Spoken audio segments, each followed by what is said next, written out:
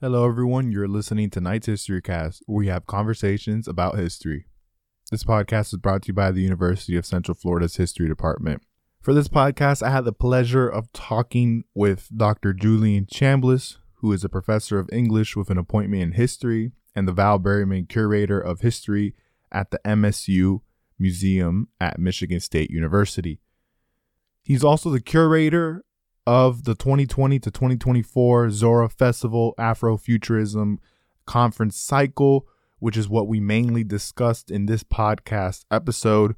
We also talked a little bit about his experiences with podcasts, as he produced and co-hosts two podcast shows, Every Tongue Gotta Confess podcast and the Reframing History podcast. So it was pretty cool having my fellow guest with experience in this medium, and I got to pick his brain about the process and the value of it. So that was pretty cool. Then we ended the podcast talking about his work in comic studies and how it mirrors U.S. society, which I find absolutely fascinating because anybody that knows me personally, I love comic books. I love specifically Marvel comics and the MCU, and not just for, the things on the superficial, but the deeper themes and layers behind the characters and stories, and I'm all for it. And I just had to pick his brain about that. I had to. But that's basically what this podcast offers. So from Afrofuturism to his work on podcasts to a little bit about his comics, it's pretty comprehensive. So stick around, stick through the whole listening. I promise it will be worth your while. Enough of me talking. Enjoy the podcast and cue that music.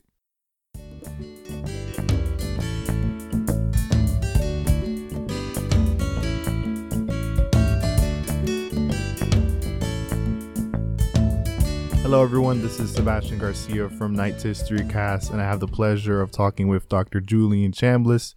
Dr. Julian Chambliss is a professor of English with an appointment in history and the Val Berryman Curator of History at the MSU Museum at Michigan State University. In addition, he is a core participant in the MSU College of Arts and Letters Consortium for Critical Diversity in a Digital Age Research, CDAR for short. His research interests focus on race, culture, and power in real and imagined urban spaces. He is an interdisciplinary scholar who has designed museums, curated art shows, and created public history projects that trace community, ideology, and power in the United States. He's also the curator of the 2020-2024 ZORA Festival Afrofuturism Conference Cycle, which is what we'll be mainly discussing in this podcast episode, with a specific focus to, of course, this year's event.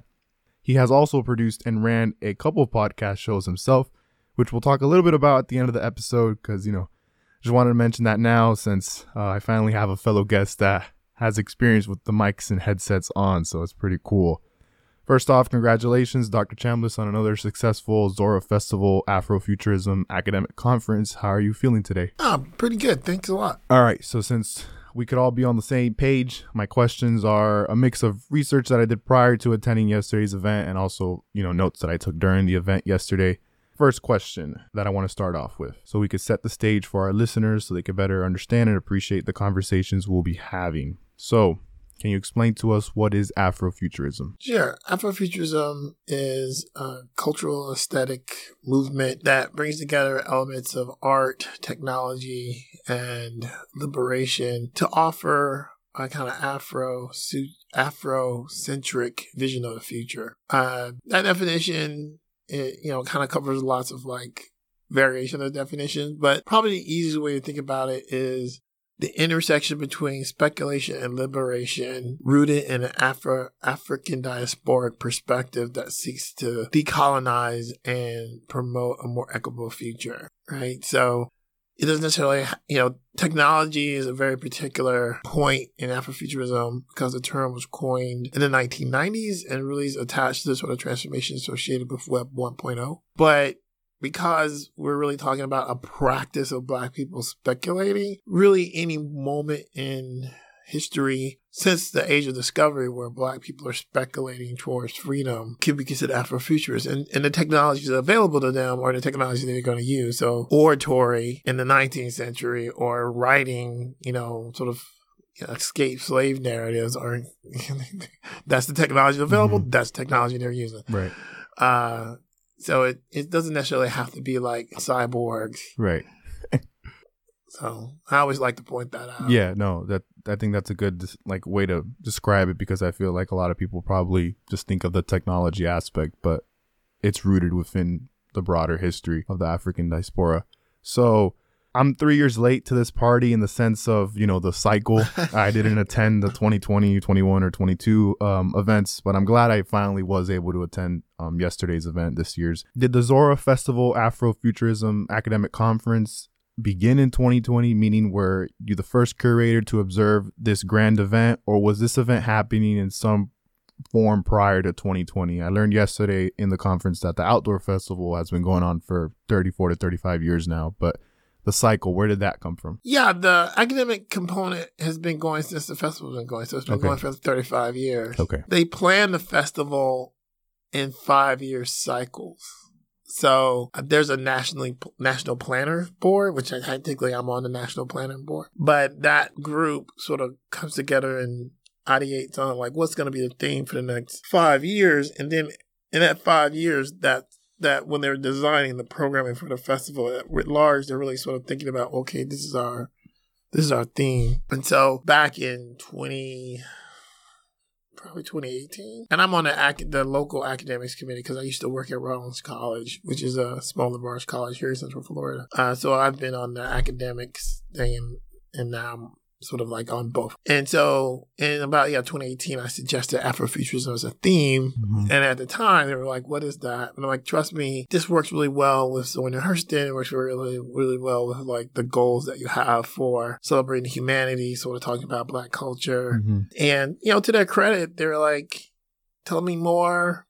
Oh, right. Yeah, okay. Yeah, let's do that. And then, of course, Black Panther had just come out. Right. And they're like, is that like that Black Panther stuff? Yeah. Like, yeah. Like that Black Panther stuff. But of course, with the curating it, I really tried to divide it into, these sort of spheres. Because, at some level, Afrofuturism is epistemology. It's a knowledge. So the first year, sort of like, what is Afrofuturism? It's really sort of asking kind of literary, like where does the term come from? Like, what does it mean to be like black speculation in literature? And then the second year was like the sound of Afrofuturism. And then like, what is the vision of Afrofuturism? And like this year, what is the spirit of Afrofuturism? I always think of it like as a curating thing. I always think of it as like, I'm asking myself a question and then I'm programming an answer, right?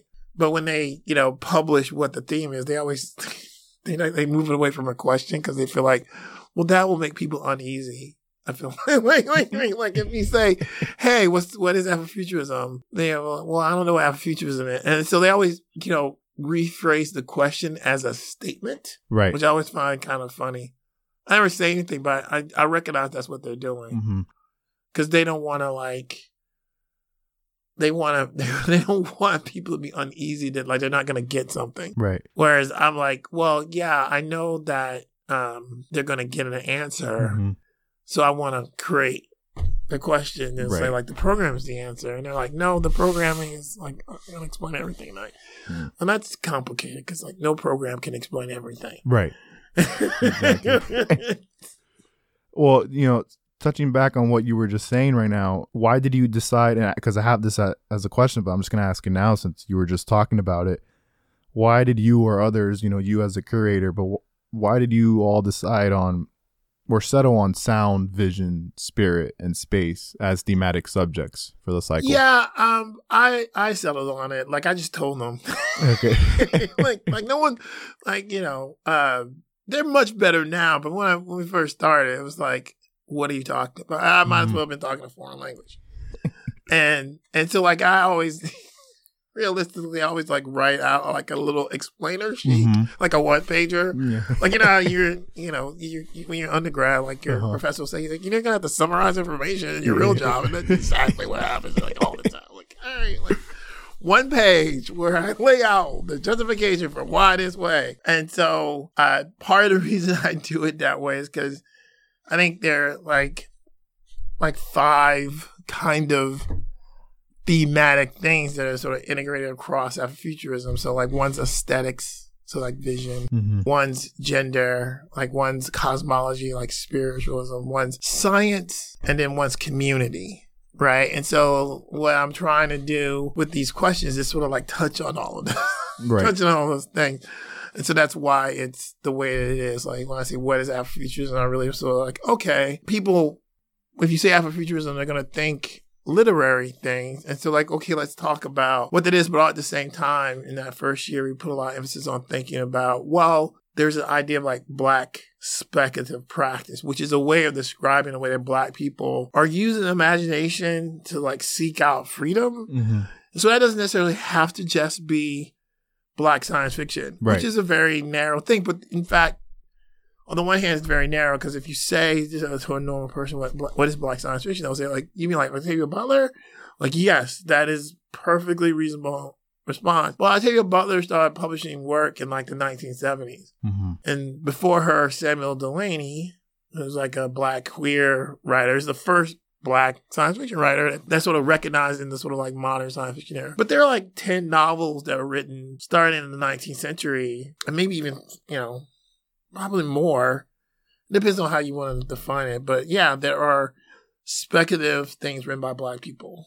And a lot of those things have increasingly been added to the canon of science fiction, been added to the canon of Afrofuturism. And, but most people don't know what they are. Like, most people have never read Polly Hopkins of One Blood, which is like 1902, 1905, was serialized in a magazine. Or they haven't read Martin R. Delaney's Blake, which is a novel that was serialized in Black newspapers in the late 1859, 1860. But there was those books have been, those things that were serialized have been collected, and they are in libraries. Like, you can go to your local library, and they're not like spaceships. Like, Right. Martin R. Delaney's Blake is a story of a hemispheric slave revolt. And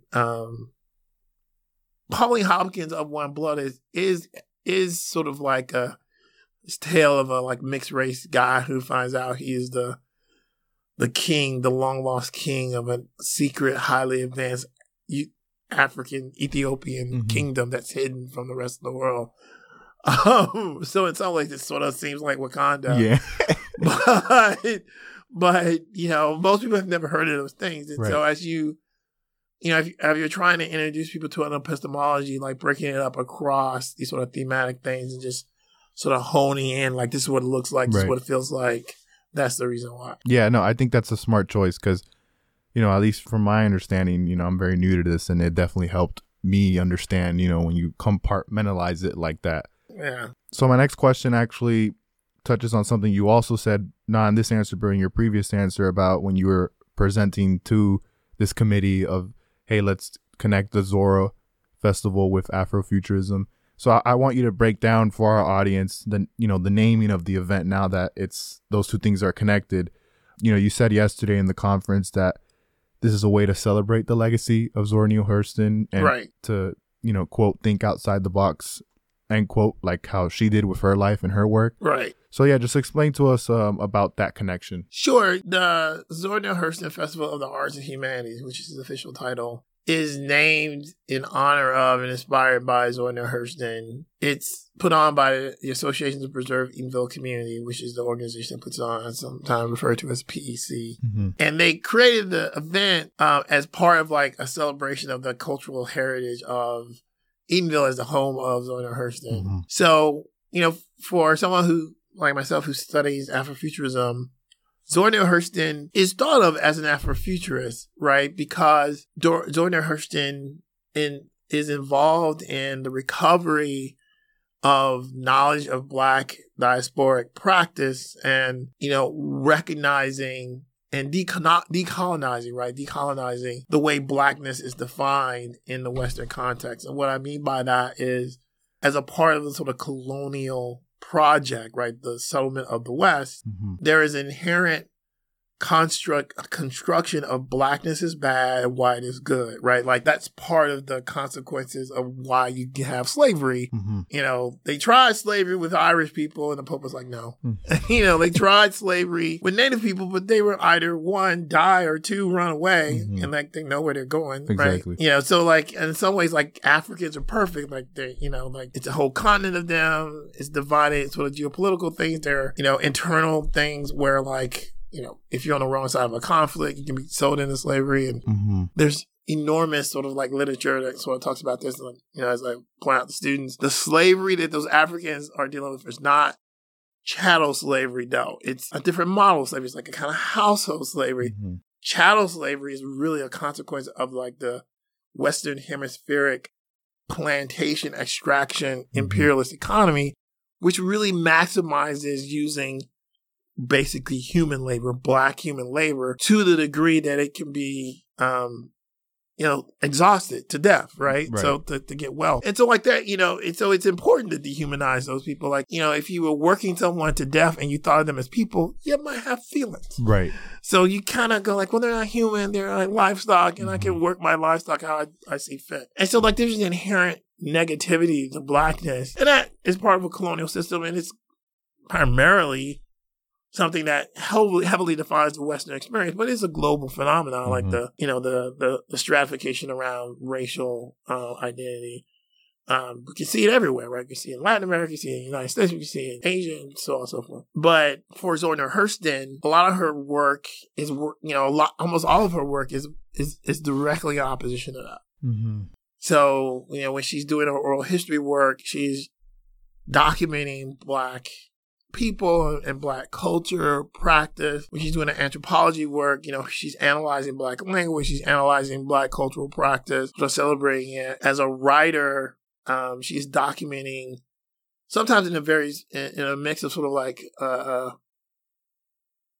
almost like a journalistic way, like she's telling stories of Black people, telling stories of Black spaces, telling stories of Black experience. Right. And these are all things that, like, as from an Afrofuturist standpoint, like really sort of resonate, right? She's often putting a lot of emphasis on Black women's agency and Black women's sort of perspectives. And so she's intersectional in a way. So there's a lot of, her work is Afrofuturism, and we can kind of make an argument about that. At some level, Zora Neale Hurston is underappreciated as a theorist, right? Like as a theorizing person, right? Because she's sort of like embedded in the canon as a literary figure, as opposed to embedded in the canon as a theorizing figure, right? Yeah. And if you just sort of step back and go like, but she's theorizing, then she looks a lot more like, say, a W.E.B. Du Bois than she does like Jean Toomer. Right.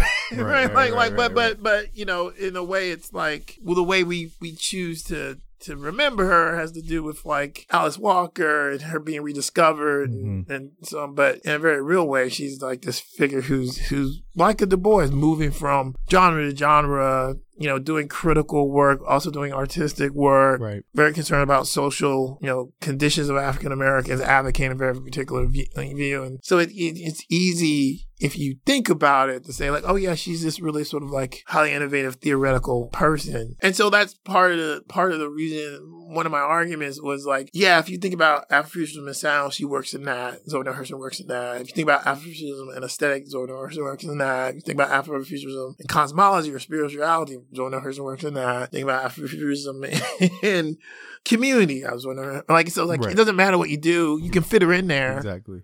So we should just use her, right? Like it'll make perfect sense. And I understand that at the time, many people just they were not on board. It was like some people who were like more traditional Hurston scholars were like, I don't get it. And, but, I made my argument that, it is what it is. And I think most people now get it, right? Yeah. Like most people now are like, oh yeah, I see that. Okay, great. It was implicitly mentioned in the beginning of the event and explicitly mentioned during the roundtable by the moderator that you are sort of like the progenitor of this practice of Afrofuturism, and at least in the context of this event, right? Right, yeah. And, he said that you are responsible in some way, shape, or form for all of those panelists' understanding of it.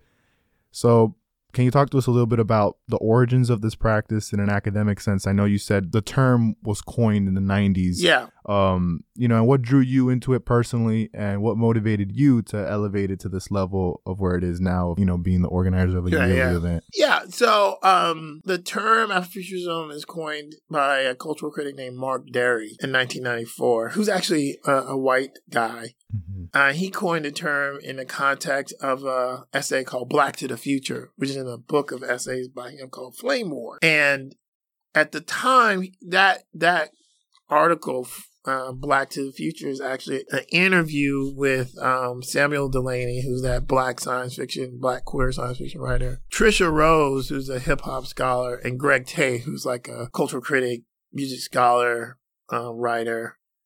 And he's asking them about Black people in science fiction. And in the introduction to the article, the bulk of the article is interviewing these people, but in the introduction to it, Mark Derry makes a series of like historical observations. And he sort of like posits that like, well, Black people don't engage with science fiction. That's what he's positing. Like, he only think of like 3 people. He names like Samuel Delany, he names like Charles Saunders, and he names like Octavia Butler, and like these are the only people that have really written sort of like genre fiction. And he's like, this doesn't make any sense because in a way, Black people are the descendants of alien adoptees, and like he uses a series of like historical analogies that really sort of like call attention to the ways that the Black experience in the West and an alien abduction story are exactly the same thing. And in doing all that, you know, he says, you know, he gives a sort of definition of Afro, and he comes to, you know, signification, you know, African-American themes and African-American signification,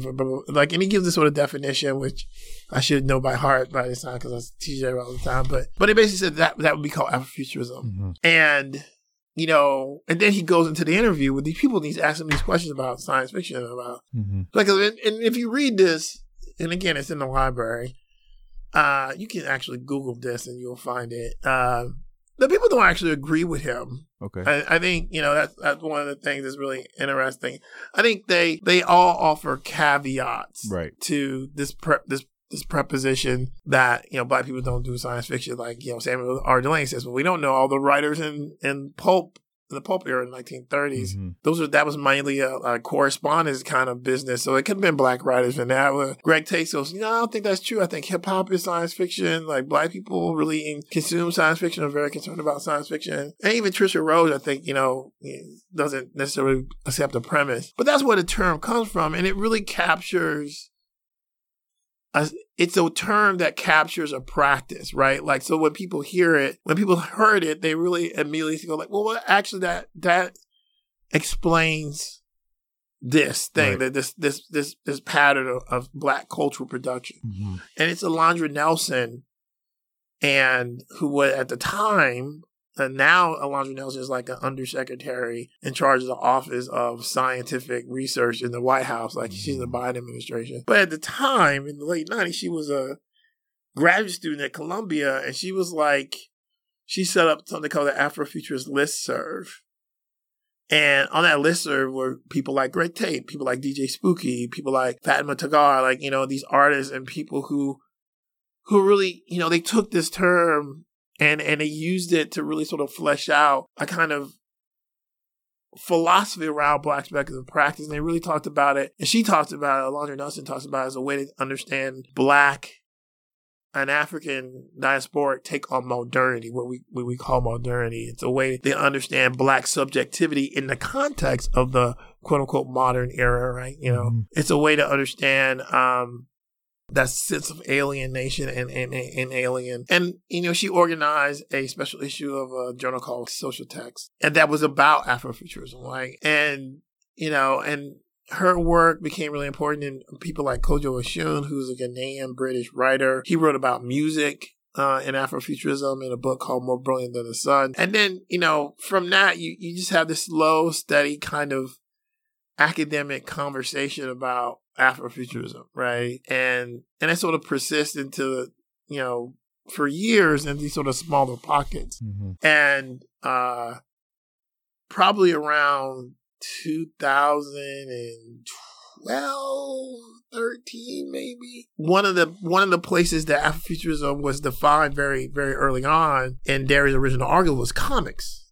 Like, he used comic illustrations as examples. He said, you know, Afrofuturism percolates in Black drawn and Black written comics in art. He also used hip hop, right? Like, you know, he talked about hip hop artist Ramal Z, and he talked about Jimi Hendrix. He talked about Parliament Funk, and he talked a lot about music. He talked about comics, And so I study comics, and I study like Black Panther, right? So I've written about Black Panther. And so Black Panther was always like, oh yeah, Black Panther is Afrofuturist. Right. Like Black Panther is a it's like clearly an Afrofuturist thing, even though it's not a black drawing. Black drawing. I mean, for most of his history, it wasn't a black drawing. A black person doesn't start to write Black Panther to the 1990s. That's Christopher Priest. And a black person draws it in the 70s, and that's Billy Graham. He's super, super talented guy. But no one looks at Black Panther and go, not Afrofuturist. Okay, right. It kind of is. Yeah. And so, as a person who thinks about comics, I'm like, yes, this is... And so, like, my entree into Afrofuturism is comics. It's the way that comics... Milestone comics were the comics that Mark Derry used to illustrate, Afrofuturism. He used like Hardware, which is sort of like an Iron Man-esque character from Milestone. And so like as a comic scholar, I'm really interested in Afrofuturism, which is why I'm like, oh yeah. And so I really was exploring and coming to it from that perspective, like as a comic artist. And then sort of thinking about it as a cultural movement, as a person who thinks about culture. That's how I got involved in it and curating shows around it. And I developed my class on Afrofuturism, which is called Afrofantastic. And did a show that was connected to the class when I was teaching at Rollins. Like I had a class that was called Afrofantastic, and then I had an art show, and the students in the class working on the show. Because I picked up pieces and they worked on wall text and things like that. It was like a mixed media show. We had books in it, first edition of books like the Blake book or books like Sutton Griggs. And then we had comic art, and we have like more abstract art. Like, so we're sort of trying to trace how I kind of Black speculative practice might manifest across these sort of disciplinary spaces. And that's really kind of how I got into it. It was comics, and then, okay, if what does it mean to sort of understand Afrofuturism as an epistemological approach, and how those different interventions look in different cultural fields, right? Okay, Afrofuturism in comics is this and that and the other. Afrofuturism in film is this, that, And so especially when you're teaching a class, when you're trying to explain it, that kind of pushes you to kind of explore, okay, well, if I was going to tell people about the literary history of it, how do I get them into it? If I'm telling them about an aesthetic history of Afrofuturism, how do I get it? How do I get them exposed to it? So like, teaching a class kind of by default expands your repertoire of talking about what is really a kind of dynamic field. Right, for sure. I have more on the comics later because I find that absolutely fascinating. Talk to us a little bit about this year's theme of spirituality of Afrofuturism. Right, so when people talk about spirit Afrofuturism, it obviously, for a lot of people, has to do with the recovery of indigenous spiritual practices. And that ties in with the pattern of recovery that's very much a part of how especially a kind of African-American based take on Afrofuturism is formulated and thought about. But it also, I think, takes into account a cosmology, right? Like a way that we understand how the universe works, how things like time and space are both defined and acted upon in a society, and what are the sort of precepts that define it. And so, when we think about spirituality in Afrofuturist context, we're thinking both of a kind of spiritual practice, like the things that we might think of as a religion, but we're also thinking about the like rules about how the universe works, like the cosmological framework that allow people to understand reality. Right. And that's a really kind of like expansive challenge. And so like when I was thinking about this year, I was like, well, actually, I think it's important to sort of think about the idea, especially in the context of Central Florida and the Black experience. Like, what does a kind of more redemptive, transformative, moral space look like? And what are those legacies? On the one hand, obviously, Eatonville itself is a kind of moral project for Black people. Like they're using it to sort of affirm themselves, create a space where they're safe, where their children will be safe, where they can be educated. But at the same time, I think thinking about the origins of Eatonville, that's why I thought it was really important to have Dr. Scott French talk about his work looking at the founding era of Eatonville and the ways that a kind of moral capitalism intersected with African-American aspirations to help create the town, right? And it really sort of calls attention to the way that a kind of allyship between blacks and whites in the late 19th century was like can often be pivotal in terms of creating moments of success and transformation in the American experience, which I think is an important story to be reminded of as black and white people today kind of struggle against what are kind of retrenchment in terms of like social and political policies that at some level demean people of color, marginalize their concerns. At the same time, when you think about something like time and cosmology, having someone like Rashida Phillips who really writes about time and thinks about time and sort of thinks about time not as like a kind of defined, it's kind of thing that is, but as like, how do we get to the place where the time that we have is the way that it is, which seems crazy, but is really important because almost everything is a set of shared agreements when it comes to reality. Like why is green go and red stop? Well, because we agreed on it. Like if for some reason half the people decided, well, green is stop and red is go, we would have a problem. Yeah. Right. Like agreements and like, practice really kind of keep things together. Right. If for some reason people get off that train, chaos ensues, right? Like, which all you gotta do is look at the world right now. Like, hey, I don't believe that happened. Really? Okay. Well, that's a problem. Yeah. For me, right? Like, well, I don't care about your problem. Right? Like now you're in a very different place. Right. You're like, okay, well, we got issues then, don't we? Right? Yeah. Like, it's not a shooting war yet, but it can get there. Yeah. Right? Yep. So it's like, unless you really think about it, you're never really called on to consider the mechanism associated with it, right? And so those are the kind of conversations that you do want people to take into account when they're, being presented with the kind of big ideas associated with Afrofuturism. And so I think our discussions at the conference, gave people a lot to think about, right? A lot to for sure to wrestle with, and hopefully, always with something like this, you're doing it for an audience that you don't know where they are when they walk in the door, and so you're kind of hoping that you move them, but you don't know how far, right? You just kind of go like, all right, well, I did my best, and then you walk away. Right, for sure. Well, that's actually my next question, which is a two-parter. First part is, what is the goal of Afrofuturism as an academic practice and understanding? And then part two of that question is, what is the main takeaway or takeaways you'd want the public, whether it's students like me or just the general public, to get out of an event like this? Yeah, I think the goal of Afrofuturism obviously is a healthier, safer, more equitable world, like as a philosophy.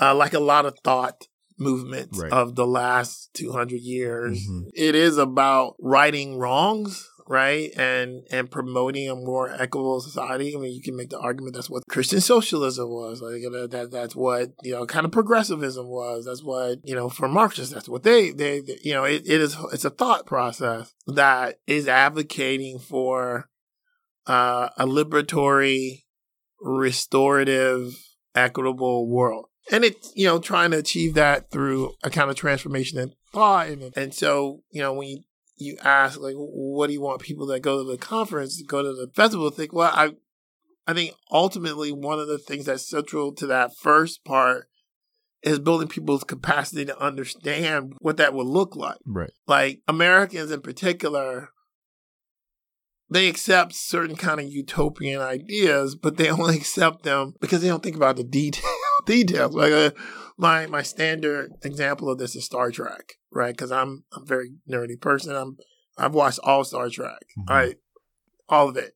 Even some I didn't like, I watched, right? Like for sure, I watched all Star Trek, and I point out to students that Star Trek is a utopian society that does not have money and does not have prisons. It really doesn't have a military, because technically the Federation is exploratory. Like, yeah, they can defend themselves, but they don't go out looking for trouble. They like that ain't our job. Right. Our job is to explore. And everyone's like, oh, that's great. I love that. I'm like, all that hippie stuff, you love that? Really? Like, if it's, if you put it in a different context, like, I don't know how I feel about like throwing down the guns and not having no prisons. Like you accept it in Star Trek, they don't got no prison. Yeah. They have rehabilitation centers. That's what they have. They literally will say in the first show, every show, like, I know you did wrong, but we're going to see you at a rehabilitation center and you're going to be better. And then you're going to be a functional member of society. And everyone's standing around going, oh, yep. Yep. No one's going like, no, throw them in a hole and never let them out. Like, yes, rehabilitation. That's the humane thing to do. Like, okay. And they don't have money. Greedy as Americans are, they all accept that, but they don't have money. They made up money in the next generation and they assigned it to the Ferengi, right? Because Latinum. And, and they make fun of it. They're like, oh yeah, they're all about like the Yankee trader. And they'll like turn up their nose like, Like, I mean, every American accepts that. It's like, well, we love Star Trek. Like, oh, yeah, okay, but they don't believe in like, all these fundamental things that you think. And like, if a black person said, let's get rid of prison, you're like, oh, no. Like, really? Really? Okay. All right. Like, let's lay back. Not even like get rid of the prison. Like, just defund the police. Not saying they can't have any fun, just not as much. Put some of the funds into like education or something. Like, oh no, we can't do that. I'm like, oh, really? I think context matters here, right?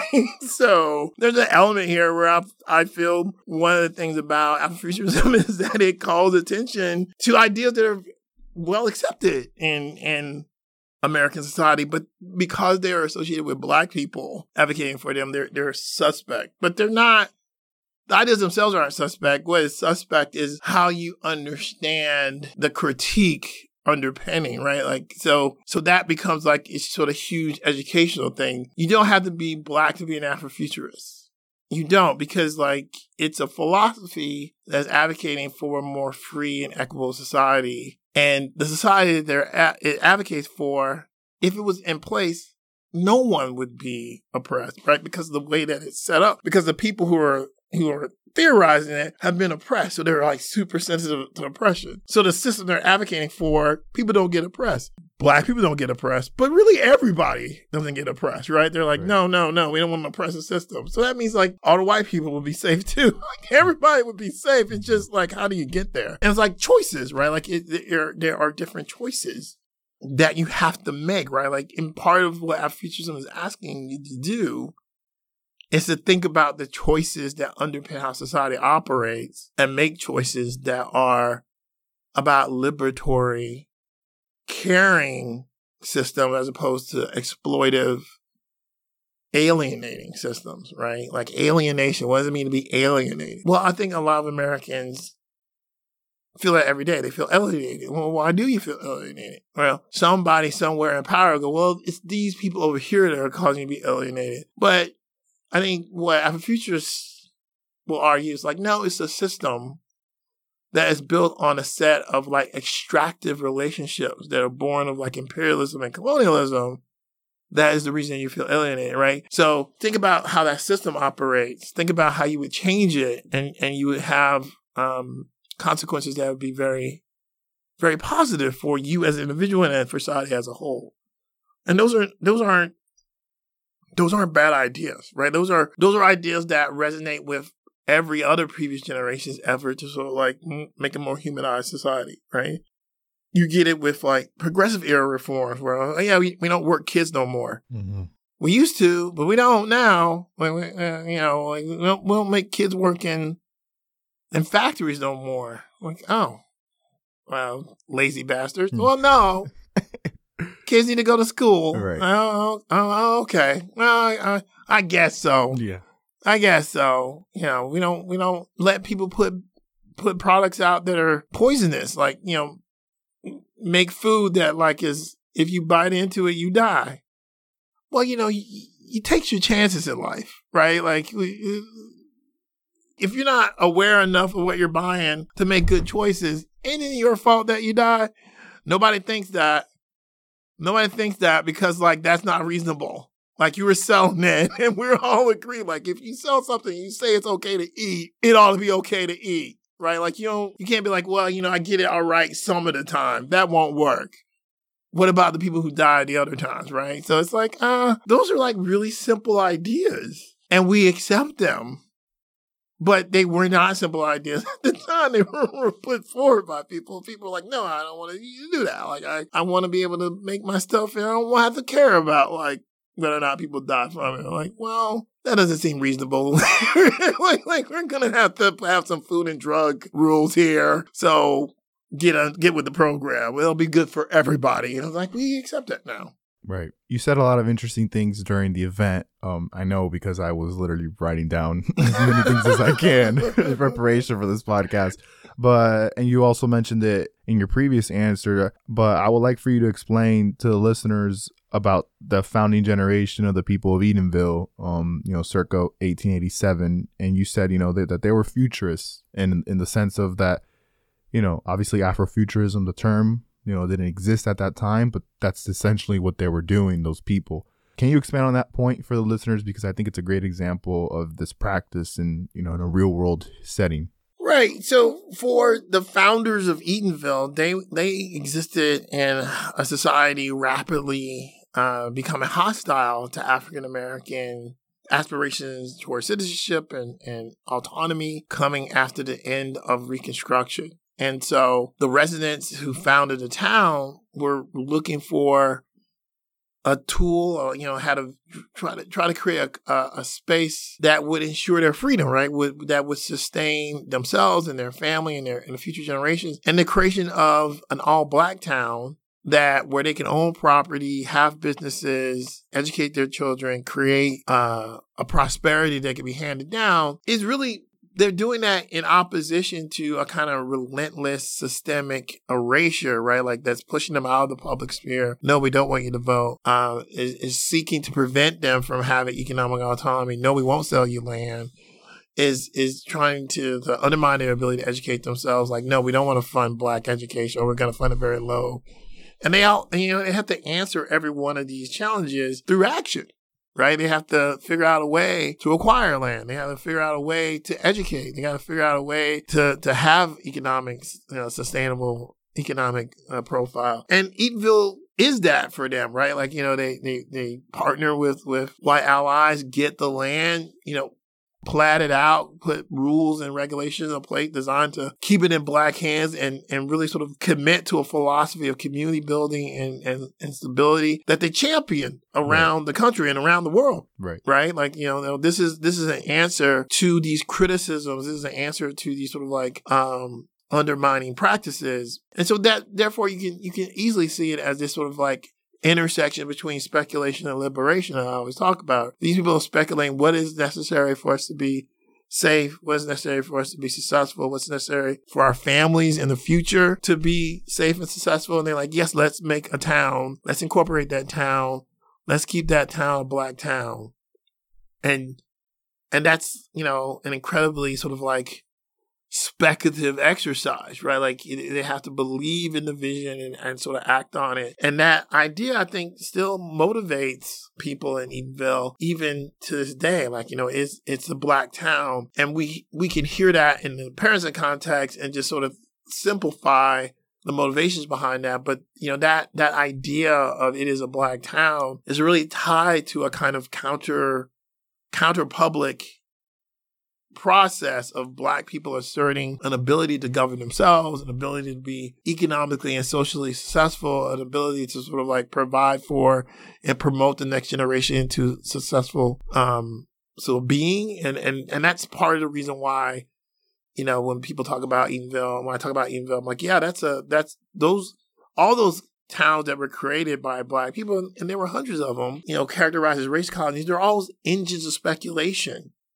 created by Black people with the eye towards promoting transformative practice that is going to help Black people right now, but also help Black people in the future. Right. What are some of the classes you teach at Michigan State University that are directly tied to Afrofuturism and its themes? I know you mentioned your Afro Fantastic class. Right. And is it true? I don't know if you said it or the moderator said it yesterday that it's in those big lecture halls and it gets filled. Yeah. That's awesome. Yeah, I teach what we call a integrated art humanities class, which is a gen ed, gen ed class. We call it IAH, and I teach one on Afrofuturism called Afrofantastic, Race, Power, and Gender in the Black Imaginary, I think is the title. Yeah, and it's one of those classes. I have 4 TAs, and it's capped at 400. Wow. So it's like, usually I get to around 380, 390, something. Yeah. Because, like, you have to do stuff in that class. Right. So yeah, like that class is like on the books, Afrofuturism. I teach it every year. And I teach other classes. I teach a class on Black comics. I teach a class that's like, studies in genre Black comics. Mm-hmm. So I've taught that class. I've also taught a class on technoculture, right? And so like when I'm teaching that class, I'm trying to integrate ideas of Afrofuturism into it. So those are the kind of classes I teach. And of course, as a curator, I curated an exhibition on Afrofuturism in American comics called Beyond the Black Panther, Afrofuturism in American comics, which, was a physical show and a virtual show. And now it's a traveling show. So if you're listening, it's like, oh, well, you can contact the MSU Museum and it's a traveling show. We'll send you the thing. There you go. But yeah, that's the kind of stuff. That's awesome. Yeah, it's hard for me to imagine a humanities class getting filled at 380. If you're at UCF, I don't never experienced that, man. I wish I had that. That's dope. Give us a brief preview of what to expect for next year's ZORA festival, where the theme is space. Yeah, this is the last year.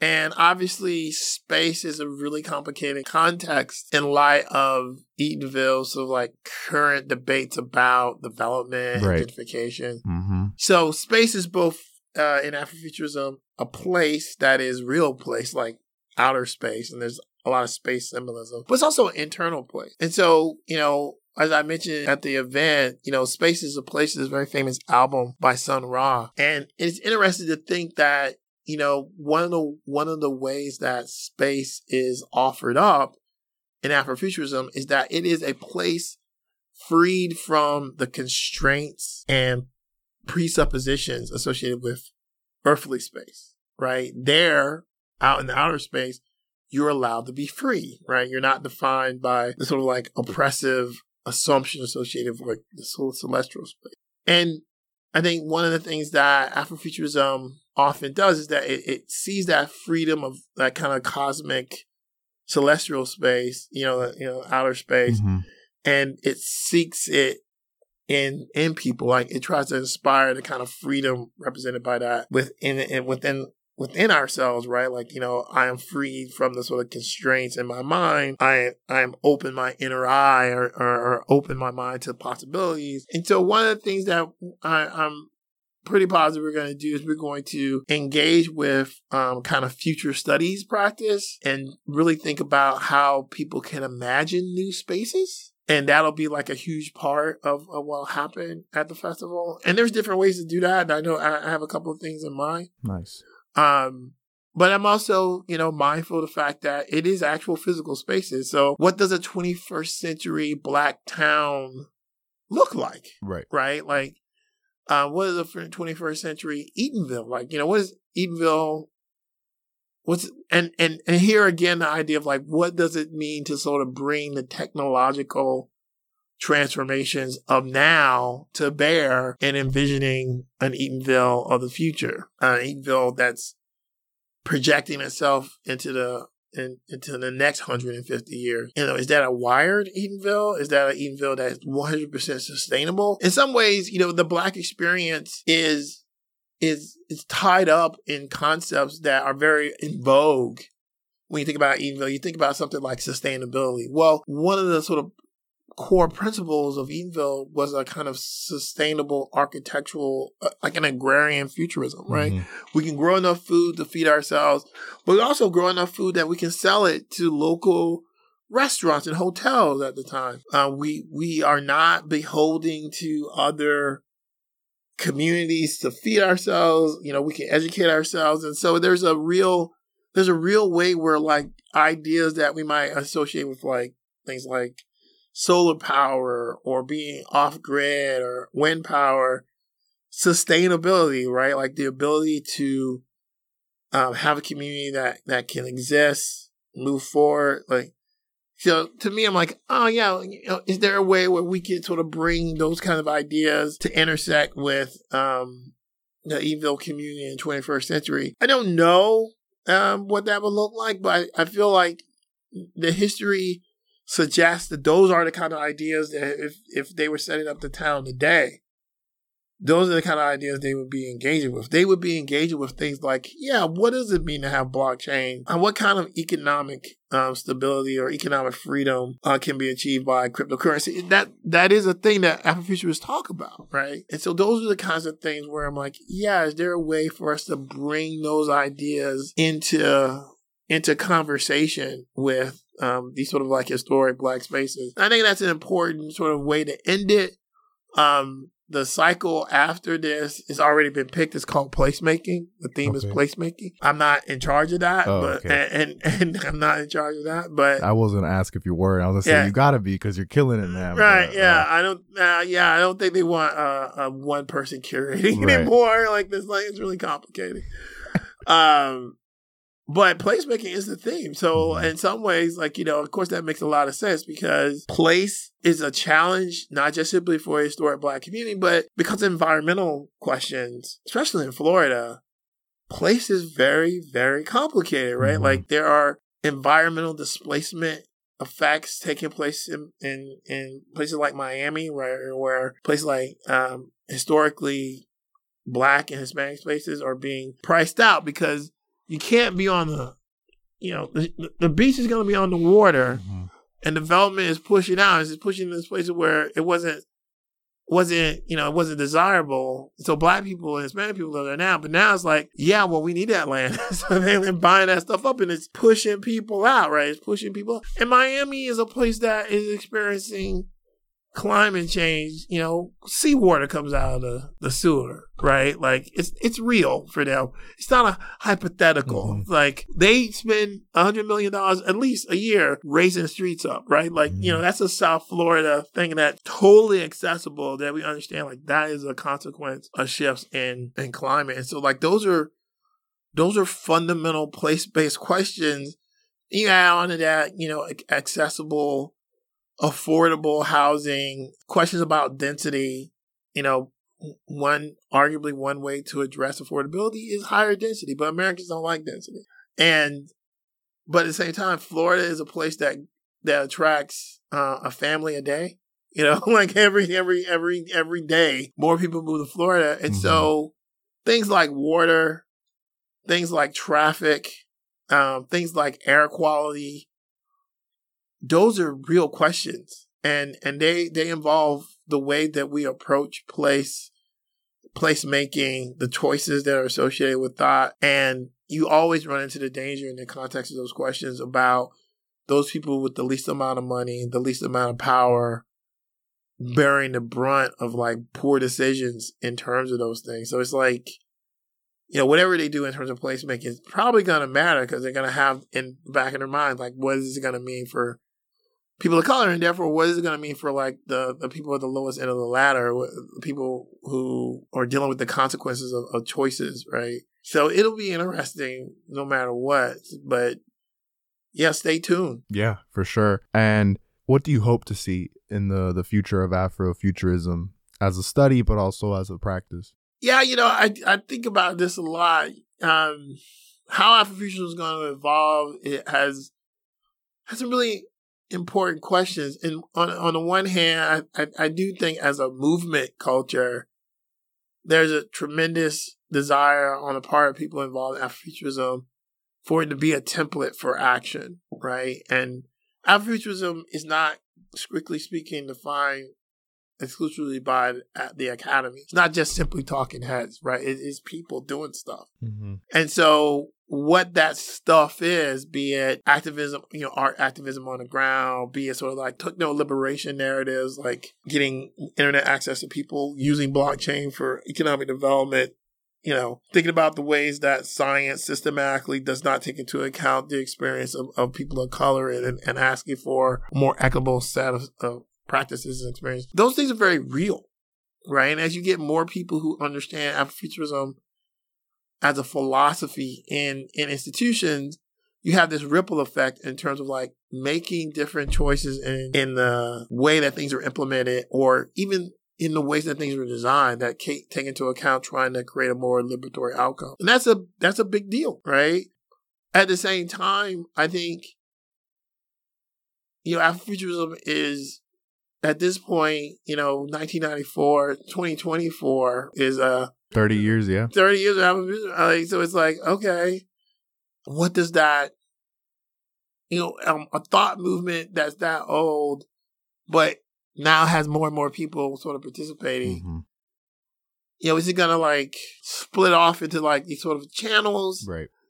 And do these sort of different things, like, the sort of emergence of like ideas like African futurism versus Afrofuturism. Those are probably natural consequences of like a lot more people being involved in the conversation. Afrofuturism does not mean the same thing to Africans, people in Africa, mm-hmm. that it does to someone in America, right? If you're a kid growing up in Chicago, South Side, you're a kid growing up in Lagos, you're not dreaming about the same future, but you might have similar concerns about structures and inequities in terms of power and exploitation and things like that. But your solutions to those similar concerns might be very different, right? And so there's a way where the growth of the movement of Afrofuturism as a global intellectual exercise is by default going to be much more dynamic. As Ronaldo Anderson, who's an Afrofuturist theorist, talks about, Afrofuturism is a set of tools that's being used by people in different places for liberation, but it's liberating the people in the place, right? It's like, it's that thing that you need when you need it, right? It's sort of like how George Clinton defines funk. It's like, funk is what you need when you need it. Mm-hmm. And Afrofuturism is like a tool for liberation. It's a toolkit for liberation. But if, the thing in front of you need to be liberated from is this, that's the thing in front of you need to be liberated from. Over here, on the other side of the world, they're looking at a thing and they're like, okay, I want to use Afrofuturism to liberate myself. But it might not be the same thing. Right. And so there's just real sort of sophistication that likely to emerge as Afrofuturism becomes a more standard set of tools that more and more people have access to. And that's interesting to think about, right? That's interesting to sort of wrestle with because the goal always is liberation. So therefore, I don't know that we're ever against that liberatory outcome. So how people get there is really the question. Right. All right, so the next couple of questions as we're wrapping up this podcast are going to be focused more on your illustrious career.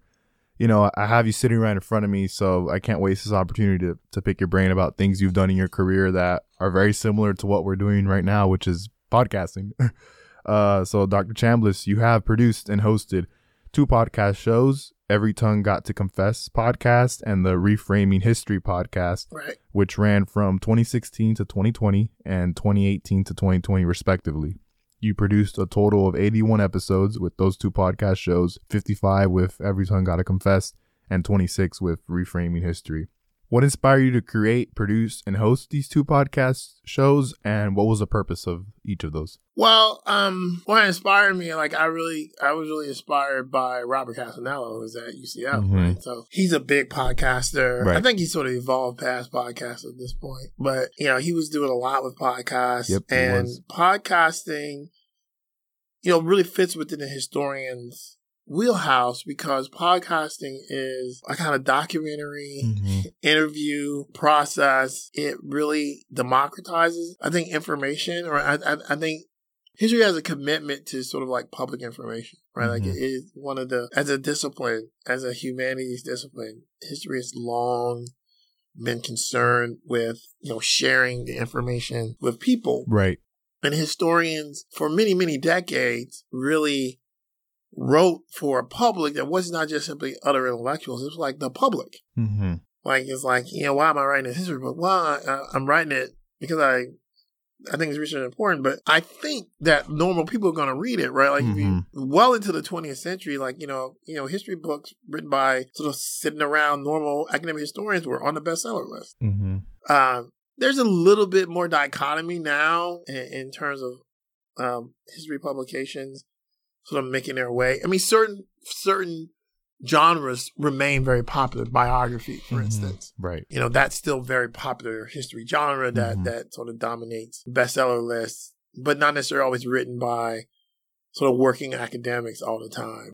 So at some level, you know, the idea of getting the information about a historical subject out to the people, that's a very old idea. And podcast is just a new tool. Right. So when we were developing, when I was working with the ZORA Festival, we were going to do a conference. You know, this was even before the Afrofuturism cycle. We were going to do a conference about communities of color, right? That was going to be the theme. And one of the reasons I thought that was a great idea is because, you know, if you're at the ZORA Festival, there are a number of people who come year to year and come from other parts of the country and other parts of the world. They're really drawn to a kind of intellectual idea represented by Eatonville, represented by Zora Hurston, and they can really articulate it. Like, yeah, I really believe in blah, blah, blah. And you wouldn't know that unless you talk to the people, right? Like and so I'm like, well, we still have to do a podcast where people are sort of, we're hearing people's voices sort of like reflecting on and engaging with. And that was really, you know, the first year I was working directly with Robert on it. And I'm like, if we could do this, like we can get together. We'll do this podcast. It'll sort of like, you know, call attention to the academic component, but also really be a way to explore the sort of ideological landscape created by this sort of commitment to community and humanities embodied by the festival. And that really became the goal. So we were working together, recording people related to the festival, recording people who came to the festival, recording professors reflecting on it. And then we just sort of kept that up. Every time I got to confess, the name is actually a reference to the Zora Hurston collection.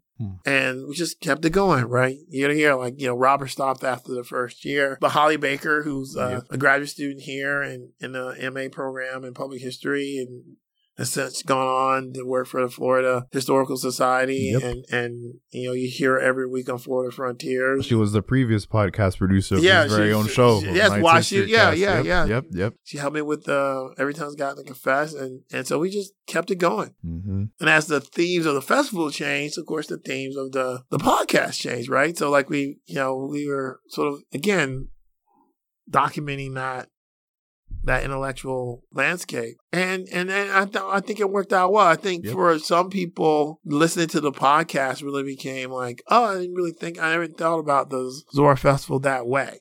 Which was always like, yep, totally makes sense. Yep, totally makes sense because you've not been asked to think about it that way. But definitely you should think about it that way. You should think about the ways that the festival is really offering really important transformative moments, right? So yeah, I think it worked. It's always worked out really well. And then with framing history, you know, as a podcaster, you know, I think every podcaster sort of learns on the job. Yep, for sure. And so, you know, I would be talking to, and you know, Robert Casanello is doing really complicated podcast projects, some of which, you know, I think were like really groundbreaking. I really feel like people don't give Robert enough credit. I think Robert understood podcasting as a part of a bigger process. Yes. Right. And so like when he did like the History of Central Florida podcast, you know, that's probably one of the greatest podcasts ever produced. Like honestly, because like, you know, if you sort of look at it and go like, well, you know, that's a multi-year, multi-tiered thing that he is doing, telling the history of Central Florida in this global way using objects all across the region. I'm like, if he were in New York, he probably would have won an Oscar. I mean, you know, it's just because he's here doing it, you know, but unfortunately, yeah, you know, it still stands up today. Like you can go to it today and be like, you can.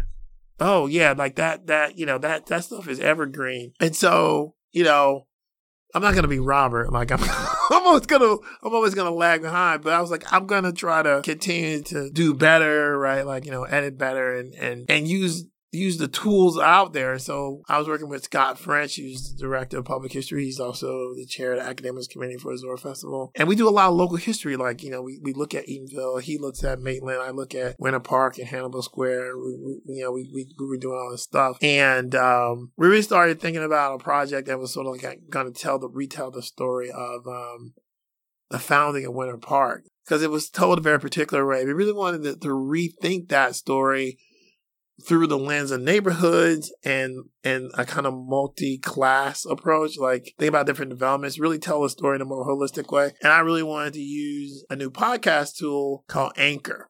And Anchor was a kind of app-based thing. And so as we were working on this project, I'm like, hey, Scott, we're going to document the project. And I've always been very upfront, but when I approach questions of Black spaces in Central Florida, I always did them as digital projects. The outcome was a digital thing. My goal was not to write a paper. My goal was to create the digital thing. And then once I created that digital thing, I would, my next class, imagine another digital thing in the context of exploring the Black community. And, so while the digital project is a thing, the labor of creating that thing is hidden because nobody knows how you make sort of critical choices about narrative and outcome and, what evidence. And so, I was like, hey, let's make a podcast, because if we make a podcast, then we can talk very explicitly like, this is the way that we're doing intervention. This is the way this is the process that we're going through. Right. And so that was the first season of Reframing History, because I just wanted to reframe personally what I was doing so that it would be clear. And I was using a tool. I wanted to learn the tool.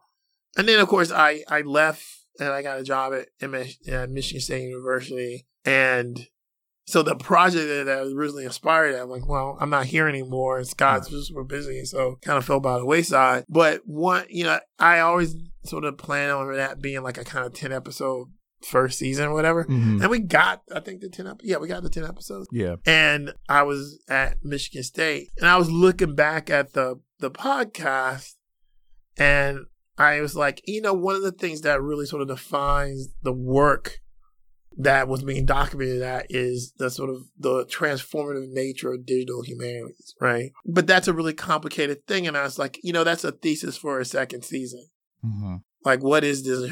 What is digital humanities? Because that's actually a really complicated question. You ask 10 people that question, you get probably 8 answers, right? Like, a lot of people are going to overlap, but there are going to be some real. So that really became the thesis of the second season. And in the second season, I really sort of wanted the podcast to be a DH project, which, again, while it's not spoken of often, it's not always 100% clear that a podcast is a digital humanities project. And that's, again, an internal thing. I mean, you could go and talk to Robert Casanello. He's thought a lot about and worked very hard around review and trying to get an infrastructure around the review of and documentation around podcasts. I mean, he worked very hard to get his own podcast reviewed, because the review is really at the core of assessment in academia. Right. But I believe that if you do a digital project and you have a vision, you implement the vision, you complete the thing, that you did a thing, right? I don't need to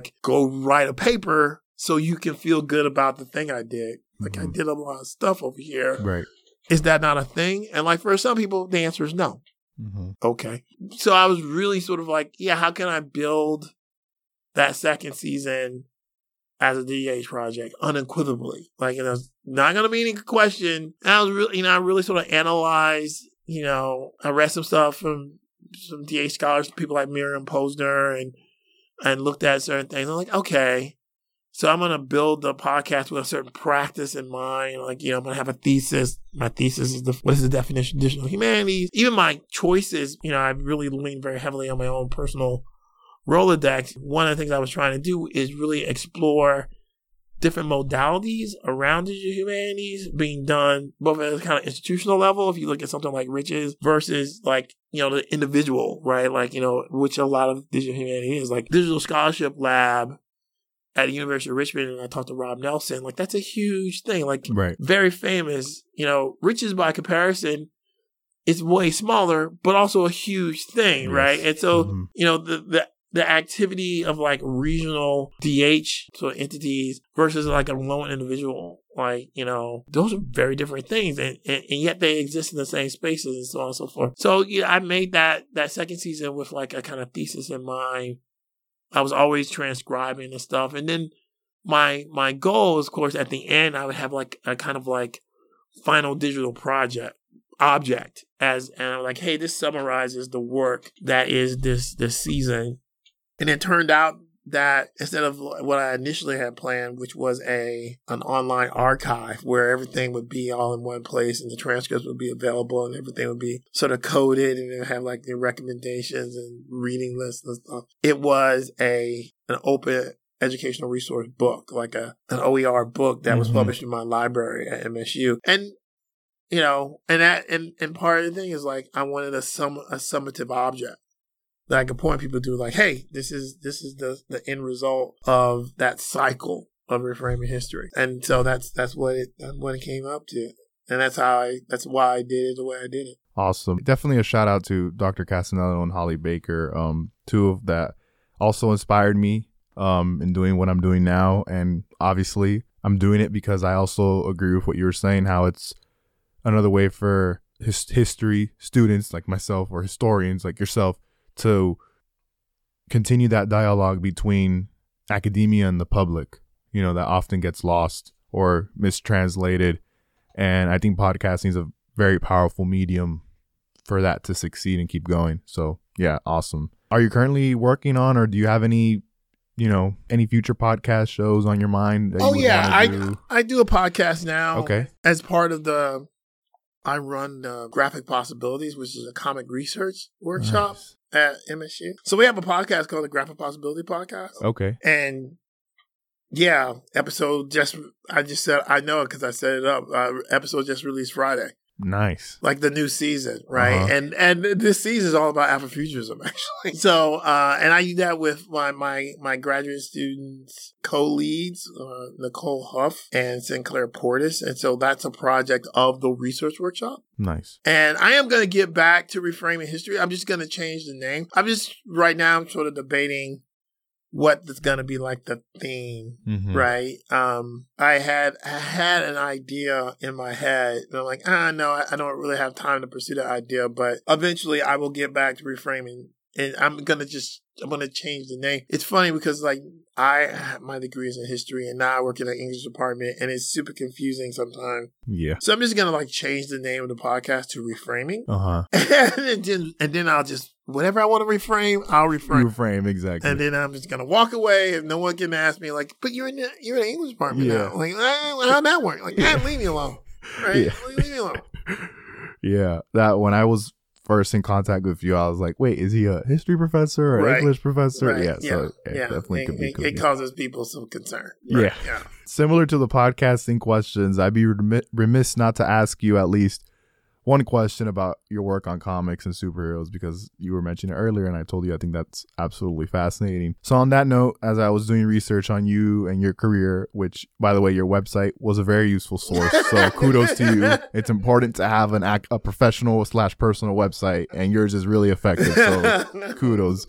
But in the homepage of your website, which I will include it, I'll include the link to it and the 2 podcast shows that we were talking about. Also, your new one, Graphic Possibilities. In the homepage of the website, you state, quote, "From pulp magazine origins to recent cinematic triumphs, superheroes mirror our culture. Uniquely American and reflecting enduring values, these characters are a window on inspiration and aspiration defining our society," end quote.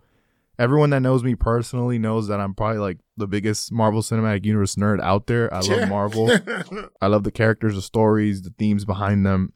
So I find that quote and your broader work on comics and superheroes incredible. So can you please talk to us a little bit? Well, talk to us, but me a little bit about that. Sure. Yeah. I teach about comics, and one of my recent books about 2018 was some of the Marvel Cinematic Universe. I'm actually starting to work on another one of those. Because now enough time has passed and we're like, yeah, we can do another one. Yeah. Like a lot of stuff has happened now. And obviously, in terms of Afrofuturism, Black Panther is a huge thing. So comics are in print form and now, of course, in cinematic form. They're an archive of the American experience. And I mean archive in a very literal way, because comics in particular start with the sort of transformation of the United States to a war of power. In the late 19th century, right? So what you're seeing in newspaper strips is, really at some level, Americans processing the rapid transformation that they're experiencing, right? And, there's a great comic scholar named Ian Gordon who talks about comic strips. Newspaper comic strip is humor-based responses to a modernization. And so, you know, the sort of caricatures that are presented in newspaper comic, the stories that are there, the sort of story genres that are there, they represent, like, you know, a very important way where like a kind of commercial industrial order that is rearranging the American experience is being codified and explained to people, right? They're negotiating, you know, immigrants coming in and a new consumer culture and like products and like, you know, a very different world through that imagery, right? And you don't necessarily need to, you know, speak English to understand some of this stuff. And then when you get the comic book, you know, comic books are, again, a huge sort of like leap forward in terms of like market, commercialization, comic strip, you know, comic books are really, you know, initially just combining those scripts into that format. And they become a way for Americans to think about and really mediate on what are the values that matter. Like, you know, superheroes are an American construct. They are a product of the United States, and they really represent characters that embody like American values. But in really an aspirational way, right? Like they're translating what Americans want to believe about themselves in the face of like a rapidly changing world, right? So even when you think about a character like Superman, or you think about a character like Batman, those characters are. Superman is like an immigrant story. Like he's an alien, and he's an immigrant alien, and like that's what they call immigrants. They call them alien, right? And so you know he's a positive immigrant alien story, right? Like he's a person who's using his alien traits and his understanding, his, you know, imbibing of American values to make the country better, right? Like it's not. You know, in some ways it's hyper simplistic, but it's also bombastic and incredibly aspirational. Like, you know, this person with so much power really embodies the kind of unlimited potential that a lot of people saw in the United States. But at the same time, you know, fears and anxieties associated with the urban environment, that's Batman, right? Like we all worry about the danger represented by moving from relatively small, homogeneous communities to very big, very heterogeneous, you know, dynamic spaces where your neighbors don't know you, and if you call for help, they may not come. Right. But, you know, Batman is the neighbor that you want. Like, if you call for help, he's going to come. And he's going to he's going to help you. He's not going to victimize you, right? Like, he's working in a kind of like pro-social manner to ensure your individual safety and at some level the safety of the community. And those are incredibly positive ideas, right? Like they're not in any way cynical. Like they're aspirational ideas that Americans want to believe in their hearts that are at the core of what it means to be American, right? And, you know, as that genre, the comic genre evolves, you get more and more characters that are mediations and reflections on the American experience. And they're telling stories that try to give Americans a space to reconcile, you know, these are the value statements that we believe we hold true, but these are the circumstances that we're trying to work those value statements through. They don't always match up. And so like there's a struggle here, right? Like you want in those stories, in comic book stories, one of the things that happens is that people are reassured that the values they believe can still matter in a world that's rapidly changing.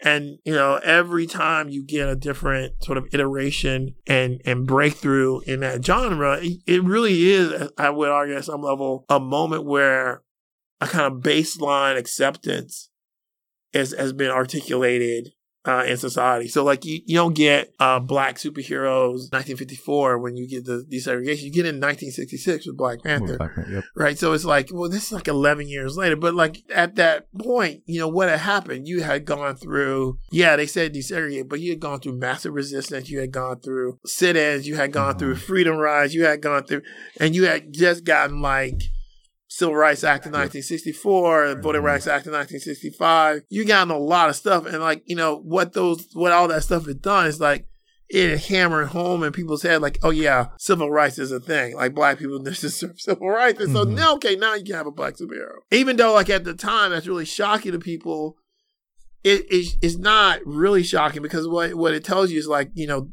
this society has made a turn. Even today when people are like bitching and moaning about like diversity in comic, like, you know, you can think like, oh, they're really regressive. But the fact of the matter is that the fact they have those characters to bitch and moan about tells you something about the nature of like culture, right? Yeah, like, exactly.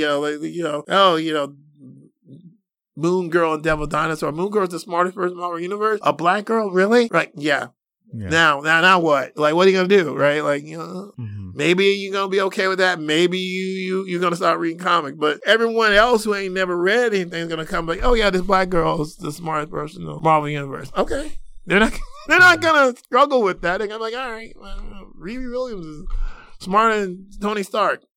Yeah, they really? Oh, okay. Well, okay. Well. Right? They're gonna be okay with it. They're gonna move on. Like, so many other talents, right? Like, Riri Williams is good at this. This isn't a video podcast, and I say this whenever I'm vigorously nodding, but during that whole answer, I was just for the listeners to see. I'm just that was awesome, man. We'll leave it at that because that could be a whole other episode, hopefully in the future that I could do with you because that's so fascinating to me. All right, but before you go. These are short questions. Okay. Favorite comic book character? My favorite comic book character is Iron Man. Okay. Yeah. My second favorite comic book character is probably Black Panther, but my favorite comic book character is Iron Man. Okay. Like, if you were to ask me as a kid, who's your favorite comic book character? I would say Iron Man. Uh-huh. I've always been a big fan of Iron Man. But no, I love Black Panther. I love Daredevil. I've always loved Daredevil. Daredevil, yep. I like the Avengers. If you were like, what was I collecting as a kid? I was collecting Avengers. Nice. My first comic was actually Teen Titans, Marv Wolfman, and Teen Titans with Robin, That's Cyborg, awesome. Raven. Yeah, that was the first comic. That's the first thing I remember reading. Teen Titans. like I was just like, what was the first thing you ever reading? Teen Titans. Favorite comic book run? Wow, well, that's a really good question. Damn. That's a really... You know what? Christopher Priest's run on Black Panther. Okay. That is a classic. Okay. What year did that come out? That is 1998 to like 2002? Okay. 2003? Favorite MCU movie?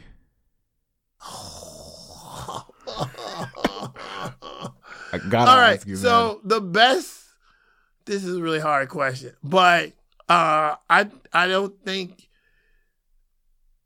it'd be very hard for anyone to argue. Of course, someone's gonna argue with me, but Captain America: Winter Soldier. Okay, that is that is like yes. You can't. That's you masterpiece. Not, yes. You can't fault that. Yes. You can't really fault. I mean, I'm sure, but you can't. From beginning to end, that's how I know you're a true comic book fan, or Marvel fan, because that's. I mean, my favorite MCU movie is the first Avengers, but that's purely like a nostalgia. Right. So the thing is, like, of course, Black Panther. The first Black Panther is like transformative, but it's almost off on its own world. Mm-hmm. Like it's like of the MCU movies, they're sort of like in the thing. You like Black Panther is it's a different planet. Yeah.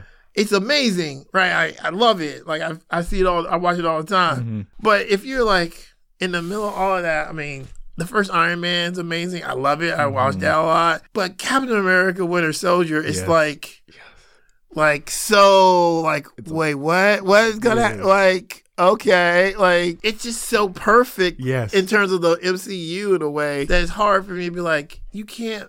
Yeah. If you're gonna watch one, I mean, you can't really watch one, but like that one is so well put together. Yes. It's inspired by 3 Days of the Condor and things like that. I mean, I'm like, it's like it's so good, and like Nick Fury's in it. I mean, I don't know. Yeah, that's not a fair question. It's not. It really isn't. But I had to ask you it. No, but I actually love the Falcon and the Winter Soldier, the Disney Plus series. Disney Plus show, yeah. That was kick ass. Yeah. Like that was really good. Yeah. Like that was really good. Yeah. I mean, like if you again, it did so much and with characters and so I was like, oh, that's really good. And it will never get the level of love of something like Wonder Vision, but it was really, really good. Yeah, it was for sure. But Winter Soldier, I'm glad you said that because it's a lot of people don't have it in their top tier list, but that movie's so that masterpiece from beginning to end. Favorite MCU moment?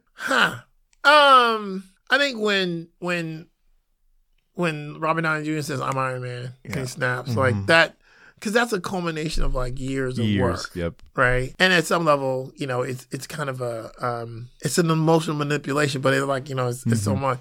The other one is like I think Iron Man is a really important film. Like if that didn't work, there would be no MCU. No. And so the sequence in the lab where he's learning how to fly is like really iconic to me, because like we're also learning as the audience, like, yeah, can I buy into this? Yes. And everything about that film married sort of like practical effects and digital effects in ways that were very sophisticated. So it bridged the uncanny valley in a very real way. So people really believed that there was a guy in that suit, right? Like, and part of it was because, like, you know, they saw these little things where, like, oh yeah, he's got this thing, and like it opens this way, and he's got it, and the screws are tied the screws, way. Right, like, and it's very tactile, and like you just don't think, and then when he's, you know, walking and when he's trying to fly and he's clunky, trying to blind, you know, he's trying to balance everything out, and it's very real. It feels very real. It feels very practical. And so it's like, you know, that scene carries so much. And it, you know, and it really tapped into like a kind of like American techno culture, you know, love and aspirational things. So like, yeah, I actually think that, you know, if you're gonna deconstruct sequences, like that's a sequence that really matters to MCU. And, 100%. Yeah, I actually, when it got to Infinity War and Endgame, I did think, I was like, I missed the old Iron Man suit. You know, he had the nanotech. It looked, obviously it doesn't look as real. It's a lot of CGI. So then I was thinking, man, the original Iron Man suits from his first two movies I missed it. Because like, again, what you were saying. Thank you so much for taking the time out of your busy itinerary here in Orlando. I know you've been a busy man these past couple days. So I really appreciate you taking the time and doing this podcast with me. The work you've done in your career as a historian and as an interdisciplinary scholar is truly inspiring for someone like me who aspires to be an historian that wears a lot of different hats like you do. So thank you so much, Dr. Chambliss. And I hope to have you back on this podcast, at least for sure next year for 2024 ZORA. And then maybe a comic book episode. But yeah, thank you, Dr. Chambliss. Appreciate it. Yeah, no, thanks a lot for inviting me. And thanks you to the listeners for the night's cast. Like, you know, UCF Public History Program does a lot of great work. So happy to sit down and talk to you about the key work that UCF does, and, you know, faculty like Scott French and Robert Castanello, and the graduate students like, you know, Holly Baker and Brandon Nightingale. I mean, there's been a lot of great work done sort of documenting Central Florida by UCF, and so there's always, you know, always a lot to learn thanks to those efforts. So I really appreciate that. That was the pod. I hope you all enjoyed listening to it, from Afrofuturism and its practice, its academic context, its philosophy, its thematic subjects, to his experiences with podcasting and why it's a valuable medium for historians, to his work on comics. I mean, we talked about it all, and I hope you all enjoyed it. I certainly did. Please subscribe to this podcast feed to hear future conversations about history. I'm Sebastian Garcia. Thank you all for listening. I very much appreciate it.